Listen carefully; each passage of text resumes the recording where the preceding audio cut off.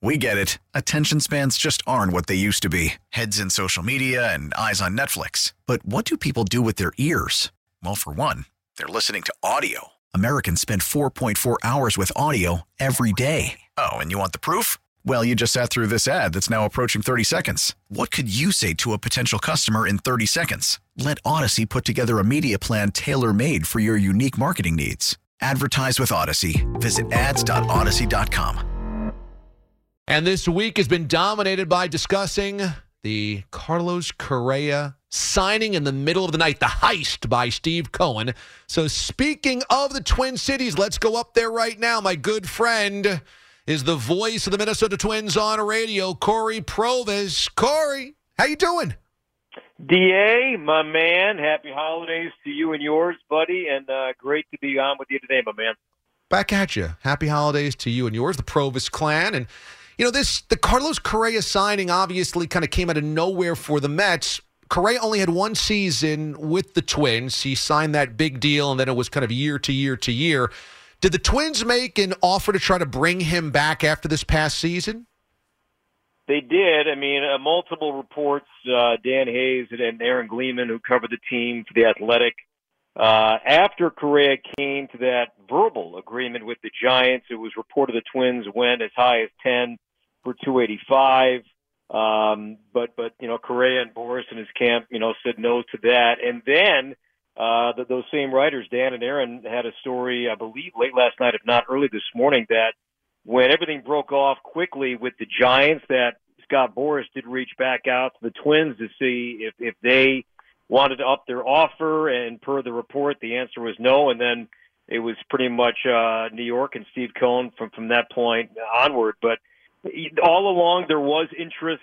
The last series of the year, last season, DA, the Twins finished in Chicago, and Derek Falvey, the Twins' president of baseball operations, and he'd be on the road. It wasn't unusual, but he did make it a point to be in Chicago for that last series. And I'm sure some of that was you know, because of Correa, and just to begin maybe face-to-face conversations about where he's at, where he's thinking. I don't think it was just, you know, to finish out the year and Derek was there. I think he tried to spark those conversations. But there absolutely was mutual interest to bring him back to Minnesota. But from where we sit and we watch the games, sadly did not happen. So the Twins wanted him back. This situation with the health is still murky. Why the Giants got cold feet, what the health situation could have been. Was there any concerns last year? Any knowledge of something lingering with Correa?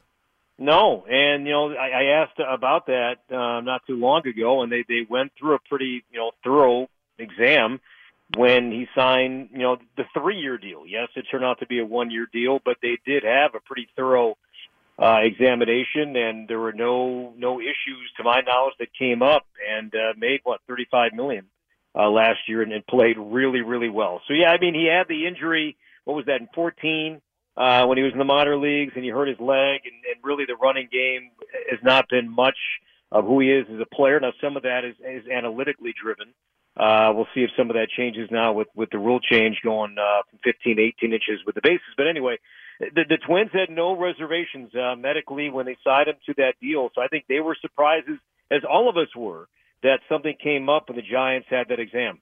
Corey Provus is the voice of the Minnesota Twins. You watched Carlos Correa last season, obviously star for the Twins. And, you know, there was big expectations of the Twins last season. Unfortunately, the season began to kind of unfurl in August and September, but he was still solid. Correa was still really good down the stretch. How good was he when the rest of the team was struggling late in the year? He had a good season going, but then it became great in September.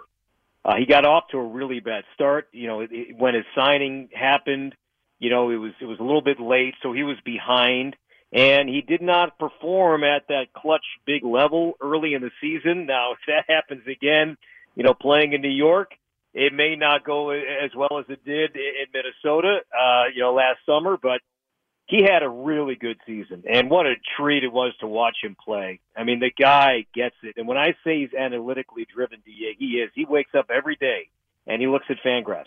He looks at Baseball Savant. He studies where he's at with his peers. And here's a guy that, and you'll see it, you know, this upcoming season, that when there's a pitcher-catcher meeting at the mound and pitcher and catcher not on the same page, not unusual for the shortstop to come over and listen. But Correa would not only listen but advise, and he would hear what the conversation was. And he knew if the pitcher and catcher were debating, hey, it's a 1-2 count slider, he would say, no. You can't throw this guy a slider. Here's why. He would know what, like, the batter's OPS was with a 1-2 count against a certain pitch. I was stunned by that he could just, the recall that he had in those kind of moments, I thought was awfully, awfully impressive. But he would study himself every single day. How is he ranking with his peers? And some of that, I'm surprised he did, just agree to not play short because he's such a good shortstop.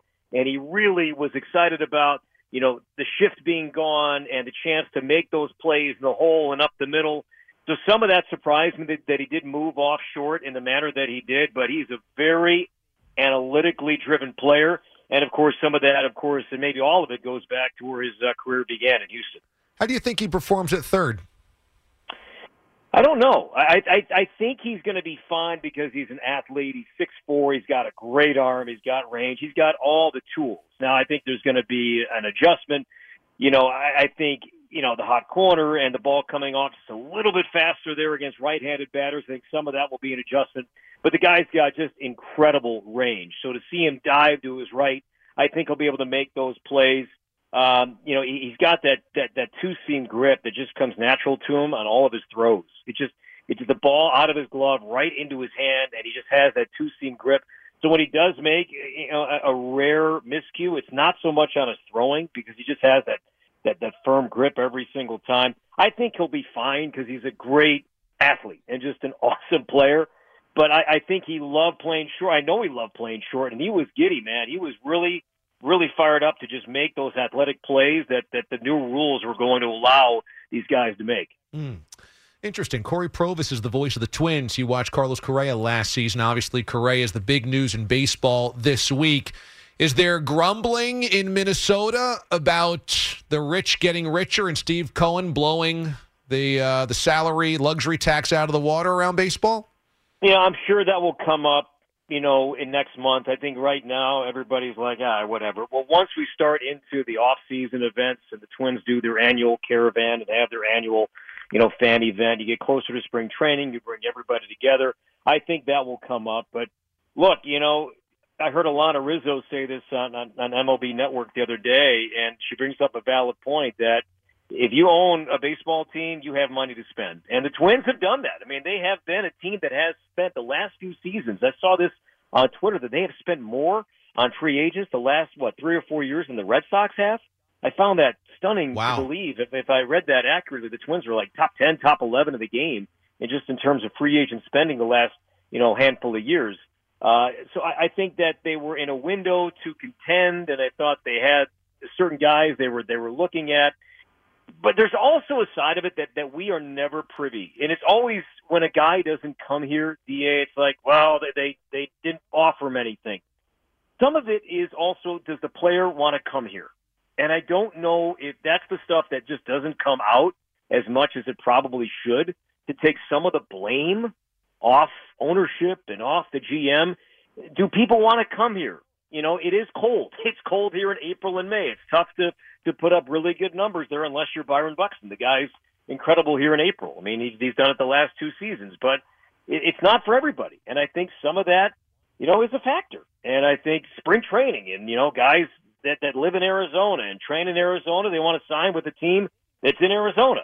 I think some of those factors that probably should be more disclosed, because I think it would help defend the case at times for, teams, mid to small market teams, not always getting the guy that the fans want them to get. Well, do those players truly want to come here? Do they want to go to those small or medium market teams? Maybe not. And that's the stuff that we're just not too privy to. That's really interesting. So early in this contract, he struggled. That was the first year that he was under this 3-year deal with a couple of opt-outs after the seasons. Do you think that there's a risk that he struggles because of the pressures of being this huge national baseball story and this big contract with the Mets? If he does and it happens, I don't think you'll see him show it. He just rarely ever showed public frustration. If he struck out, big spot, late in the game, 7th, 8th inning, go ahead, run at third base. He didn't slam down the helmet, slam down the bat. Didn't mean he didn't do it behind closed doors, but he just did not, show it too often. But I don't think it'll get to him too much because look at his career. I mean, the baseball card is what it is. He's going to post. He's going to put up his numbers. It may not happen as quickly as he wants it to happen, and that's all part of it. Now, if he struggles at third, if he struggles at this new position, can he separate the defense from the offense? He's trying. His routine, is it going to be altered somewhat because he's playing a different position? That's the unknown to me. Is that going to be more of a mental hurdle while he's adjusting to a new spot and he's playing for a really good team in a massive market, a team that can win it all? If you add all those ingredients together, DA, that may be something to watch. But he's as composed as anybody I've seen. And when he's in his slumps, they happen, but he just doesn't beat himself up because he'll look at, and I hate to keep repeating myself, these analytical, theories that the guy has and his beliefs. He'll look at his exit velocity. He'll look at his launch angle, and he will cite that to reporters before the game and after the game. If he's won for his last 20, but if he sees that his exit velo is, 98 miles an hour, and his launch angle is where he wants it to be, the odds are that those are going to be hits eventually. So don't be surprised if you see him kind of, mention that from time to time when he's in a slump. That if he looks at some of those analytically driven numbers, he's probably not going to be beating himself up too much. Corey Provus is the voice of the Minnesota Twins, joining us here on The Fan today. Bro, it is always great to catch up, man. Happy holidays to you and yours. I'm sure we'll catch up here soon enough, but thanks so much for the time today. All right, buddy. All the best. Take care, pal. You too. Corey Provus was our guest here on WFAN. Carton and Roberts, Damon Amendolara, DA in for the guys today. That sounds amazing, does it not?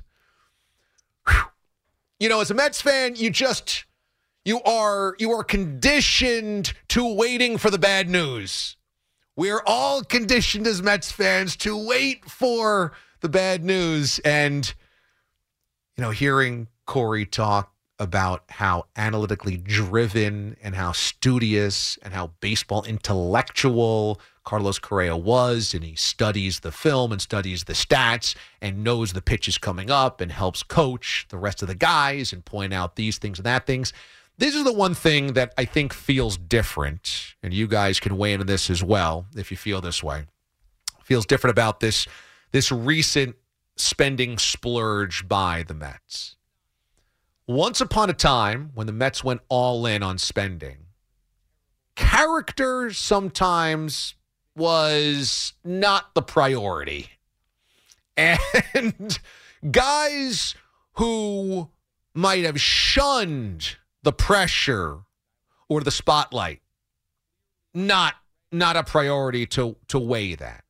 I think back to the really terrible days of the 90s with the Vince Coleman and Brett Saberhagen and that nonsense, and those guys weren't ready for the pressure. That whole thing kind of imploded. But even more recently, a guy like Jason Bay, who just clearly wasn't ready for the pressures, the expectations, the money. Bobby Bo has become a franchise kind of punchline throughout the country, and Bobby Bo infamously with the earplugs and I'll never hear the booze, and he wasn't ready for the pressures. And over the years, there's just been seemingly more emphasis on the name or the back of the baseball card versus the intangibles, the type of the DNA, the expectations, the pressures, the intelligence. You spend a lot of money on Max Scherzer, and granted, didn't come through when it mattered most. And I was at Citi Field with my dad watching that thing come apart in the playoffs. But you sign Max Scherzer because that guy's a pro. That guy is a pro's pro, and he's going to take every single start as though it's a playoff start. You bring in Verlander, and the resume is clear. He's a pro's pro, knows how to do the job, World Series champ twice, multiple Cy Youngs, and Nobody's ever like a hothead or irresponsible or was immature. Just pro's pro. You bring in a guy like Carlos Correa, hyper attentive to stats, hyper attentive to details, helping coach other guys. If you're going to spend money, do it that way. I know Lindor began slow, but clearly Lindor embraces the New York thing. And again, last year when we needed him in the postseason, it wasn't there. But to me, it wasn't because he was running from it. He wasn't performing, but he wanted to embrace it. He has wanted to embrace this. So if you're going to spend crazy cash, those are the guys to change the DNA of a ball club, because ultimately, yes, there's a lot of role players that you're going to piecemeal here and there, and you want them to be veterans and mentors and pros, but the highest paid guys are going to be expected to deliver when it matters most and be the true centerpieces of a culture. It's impossible when the highest paid player on the team is not the culture setter. It's a bad culture. The reason the Patriots were dominant for 20 years, as we see, had nothing to do with those sixth-round former lacrosse players that Bill Belichick finds on the side of the road. It was Tom. It was Brady. Brady was the best player. He was the highest paid player. There was the most expected out of him, and he was the culture setter. You can't have a good culture just based on the fringe guys, the role guys, because they try harder. The main guys have to be the main guys. And when you hear that about Correa, you're just like, yes, that's who you need. That's who you want. That's how you win. We get it. Attention spans just aren't what they used to be. Heads in social media and eyes on Netflix. But what do people do with their ears? Well, for one, they're listening to audio. Americans spend 4.4 hours with audio every day. Oh, and you want the proof? Well, you just sat through this ad that's now approaching 30 seconds. What could you say to a potential customer in 30 seconds? Let Odyssey put together a media plan tailor-made for your unique marketing needs. Advertise with Odyssey. Visit ads.odyssey.com.